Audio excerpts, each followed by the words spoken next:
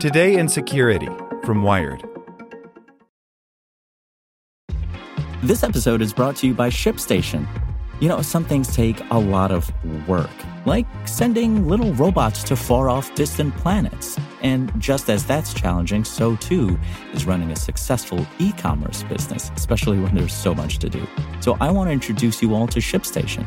Now, I love using ShipStation because of its easy-to-use dashboard, which makes managing orders and printing labels a breeze and super smooth. Oh, and the customer service is just out of this world.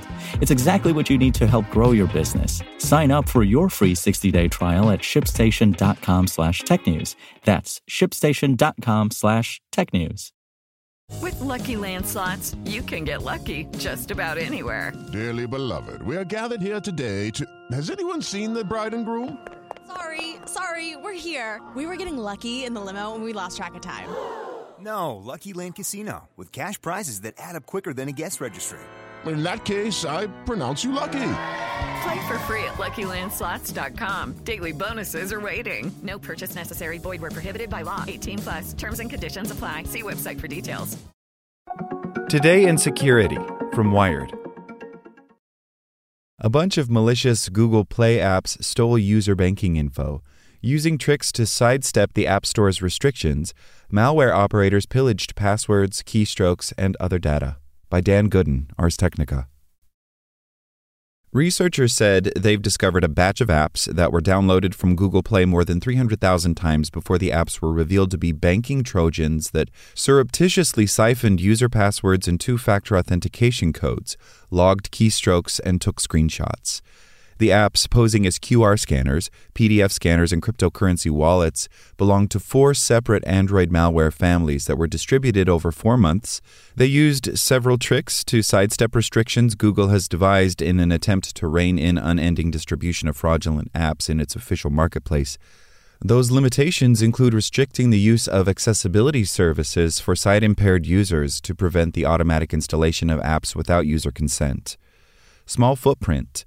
What makes these Google Play distribution campaigns very difficult to detect from an automation sandbox and machine learning perspective is that dropper apps all have a very small malicious footprint, researchers from mobile security company Threat Fabric wrote in a post. This small footprint is a direct consequence of the permission restrictions enforced by Google Play. Instead, the campaigns typically delivered a benign app at first.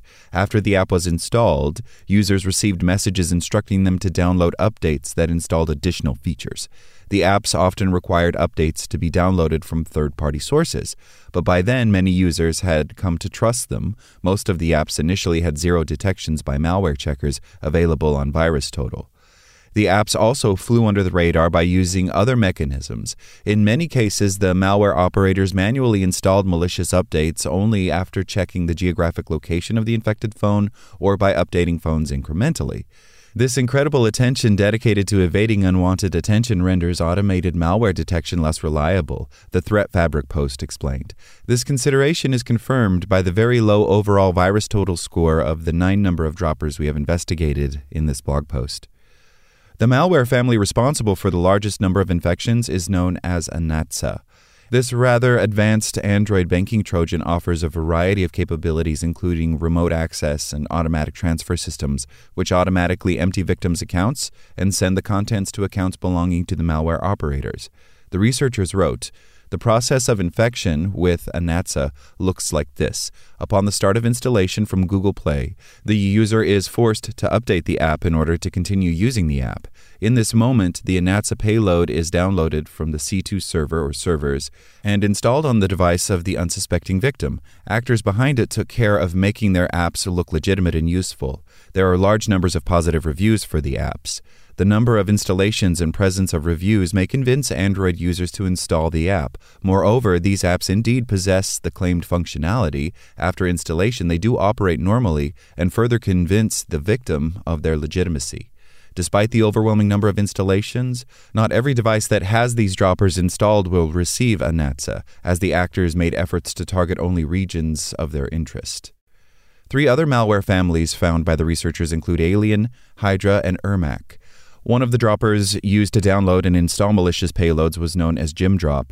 It used filter rules based on the model of the infected device to prevent the targeting of researcher devices. New workout exercises. If all conditions are met, the payload will be downloaded and installed, the post stated.